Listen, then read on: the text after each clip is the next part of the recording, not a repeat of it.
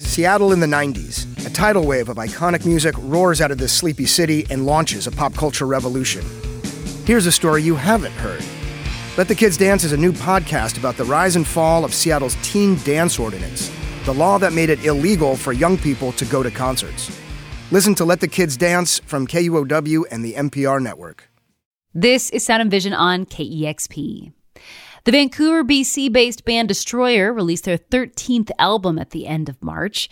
It's called Labyrinthitis. Sound and Vision producer Roddy Nickpour spoke with frontman Dan Behar about Destroyer's new album, their upcoming tour, and what keeps him inspired. Destroyer's sound has evolved over their nearly 3-decade career. What started as an experimental, folksy singer-songwriter project, so give us the keys now. We'll burn this hall of justice down. has evolved into pulsing bass lines, ambient brass, and straight-up disco, like what we hear on this latest release. Well, the band don't need a name, but the band needs a hope in hell. It's a far denser record, and it's definitely more chaotic. They're faster songs. That's Dan Behar, and whether an album primarily features an acoustic guitar or an electric boogie, the through line of Destroyer's sound has always been Dan's poetic and often abstract lyricism. The stories in his songs move fast and sometimes don't make sense the first time you hear them, if ever. I try to go outside, I try, then an avalanche slides by on its way to nowhere I betray. Nonetheless, Dan usually writes lyrics attached to melodies, and then the band writes their instrumentation around that basic structure. When the vocal is the center point, it kind of gives you a lot of freedom to just make a lot of madness around it. Then came one song off Labyrinthitis, which presented a new approach to songwriting. Here's Dan again. I mean, one example of me writing to the music that they're coming up with is, the second half of a song called June, which has this kind of spoken word, almost rapping bit. Oh, Aggie, your beating heart was a carriage made of gold. How the arithmetic of this guitar melts your heart is beyond me. And when I say beyond me, I mean beyond me. The song was originally 3.5 minutes long, and John came up with this extended kind of outro that I just really dug, and it needed something, and it wasn't going to be singing. There was no obvious kind of verse, chorus like structure to it. It was just like this collapsing weird groove. And so I just did a few takes of the spoken word stuff, and it kind of became like the feature of the song, That was me definitely feeding off all the music that was already in there. Oh, and there's the part, you mentioned the hydrogen bomb, and your voice gets pitched down. Let it go off, let it go off, let it go off, let it go off, let it go off like a hydrogen bomb. Part of that was nervousness. I think I really embraced it because I'd never done anything that was just kind of spoken word like that before, and I didn't really know how long these series of strange images could hold someone's attention. So I thought the more razzle-dazzle we added to the vocals, the better. And then I especially liked how the vocals got, aside from the kind of stuttering Max Headroom stuff, I liked how with the pitching down, they started kind of winding down, like in 2001, where Hal, they slowly being unplugged, just slowly killed, and his voice just like... If you'd like to hear it, I can sing it for you. Yes, I'd like to hear it, Hal. Gets lower and lower and deeper until it's just a dead robot. And I like that. Lowborn Madonna, with her typewriters in the rain, clocking their misfortunes. Speech, speech. A figure of light's trapped inside your friends. Where'd you go? And while we're on the subject of psychotic passwords... Going back up to the opening track, It's in Your Heart Now, a lot more ambient than June, right? A lot more of a soft introduction to the album. It's in your heart now. And it's kind of a mantra throughout that song, It's in Your Heart Now. Like, how does that set the table for all of the album? I mean, that song stands out to me, and it's, very dreamy. It's dense, there's lots going on in it, and the vocal is kind of more plaintive and intimate. Most of the other songs are sung from the standpoint of like a petty villain, lots of old man gags, crude jokes.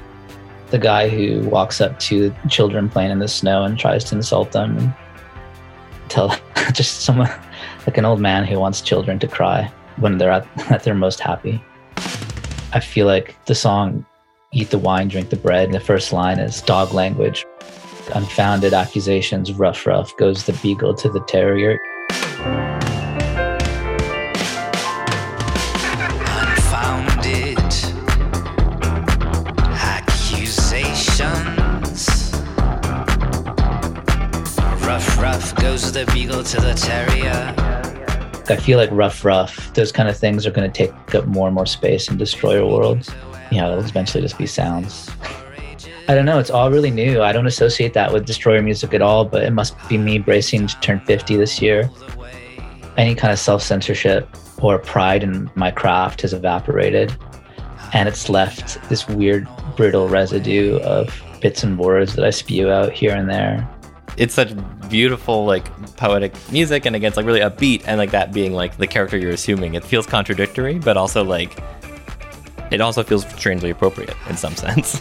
There's always been that kind of push and pull between the singer and Destroyer and the music. I pass on the floorboards, the whole world's a stage that I don't know.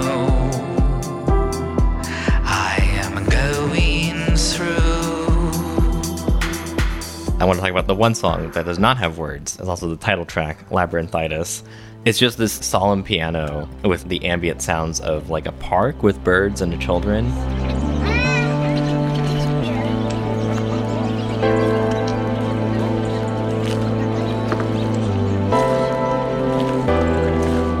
So I'm wondering how that one came together and what themes those are hitting at. I'm just trying to get this tradition going of people who play in Destroyer to come up with instrumental tracks that I can then call the title track. I think I heard Labyrinthitis about 8 hours before the album got mastered. And when I did hear it, it's like, oh, that's amazing. And it is kind of like a contemplative moment in the middle of the record for a record that's not really that contemplative.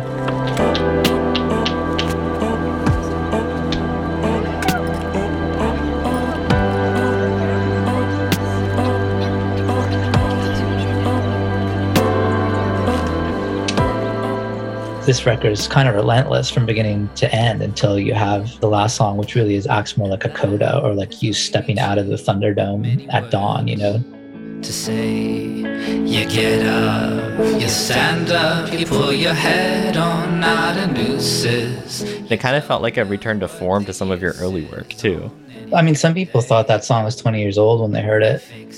Usually when I pick up a guitar, it's like a reminder of some kind of essential part of myself, like where I came from with all this, which is just like someone who strums and sings ditties, as hard as I try to escape that. And it's, it's like a solemn song, but it also has a bit of a sing-along vibe towards the end. That moves to LA, an explosion is worth 100 million words, and that is maybe too many words to say. I'm curious too, like 30 years or almost 30 years is a long time. I'm curious how like you feel that you've changed just like as a human being over that time. I mean, doesn't Destroyer cover practically my entire adult life? In the last couple of years, I feel like I've just, for the sake of comforting myself in crazy troubled times, I feel like I've really gone back to rewatching all the movies that I've seen 1,000 times from 30 or 40 years ago, or rereading books, really doubling down on all the stuff that, I got off on in the early days. Films and books and things like that seem to be still like the real meat in Destroyer as far as what gets me off and what kind of worlds I want to dive into. Because I think that nobody's really quite doing what you're doing with your voice and your words. And I think that's what helps Destroyer stand out a lot. And I'm wondering if someone is like struggling to embrace their own style as like a lyricist, or if they're embarrassed, what helps you, I guess, like write the most authentic images and like word salad and just like put it out there without trying to be accessible or whatever? I mean, I just like when I get emotional, when my heart races, I know I'm onto something. And it's usually in little bursts because that's how I write.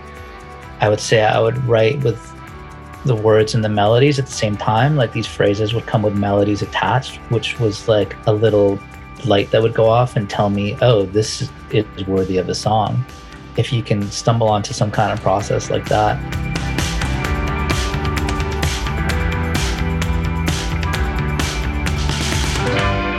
You are going on tour. Like, what do you miss the most about being on the road? What are you like most looking forward to about this? I'm excited to play these songs. It's weird. Usually I feel like you start winding down in middle age, but for me, I think it's just in the last few years where it kind of invigorates me. Even on stage, you know, I don't reach out to the audience. Sometimes I turn my back on them. A lot of times my eyes are closed. Usually because I'm just trying to hear myself and like focus on what I'm doing. But it doesn't mean I don't care. I think sometimes that gets taken for not caring or for being blasé. On stage, I'm not blasé at all. I'm like jittery as hell and wound up. Maybe engaged in the Pacific Northwest looks different than engaged in, I don't know, Orange County or something. Dan, thanks for taking the time to talk to me about Labyrinthitis and your upcoming tour and just being inspired and changing as a human being through it all. All right.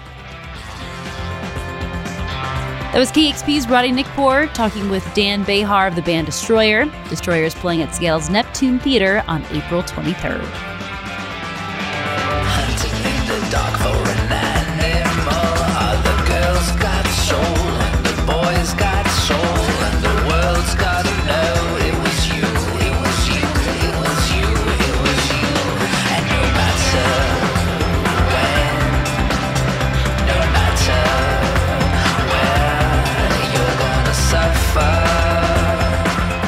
That was Sound and Vision. Please take a moment to subscribe, rate, and review this podcast, and consider giving a one-time $20 donation to help support this show at kexp.org/sound. Thanks for listening.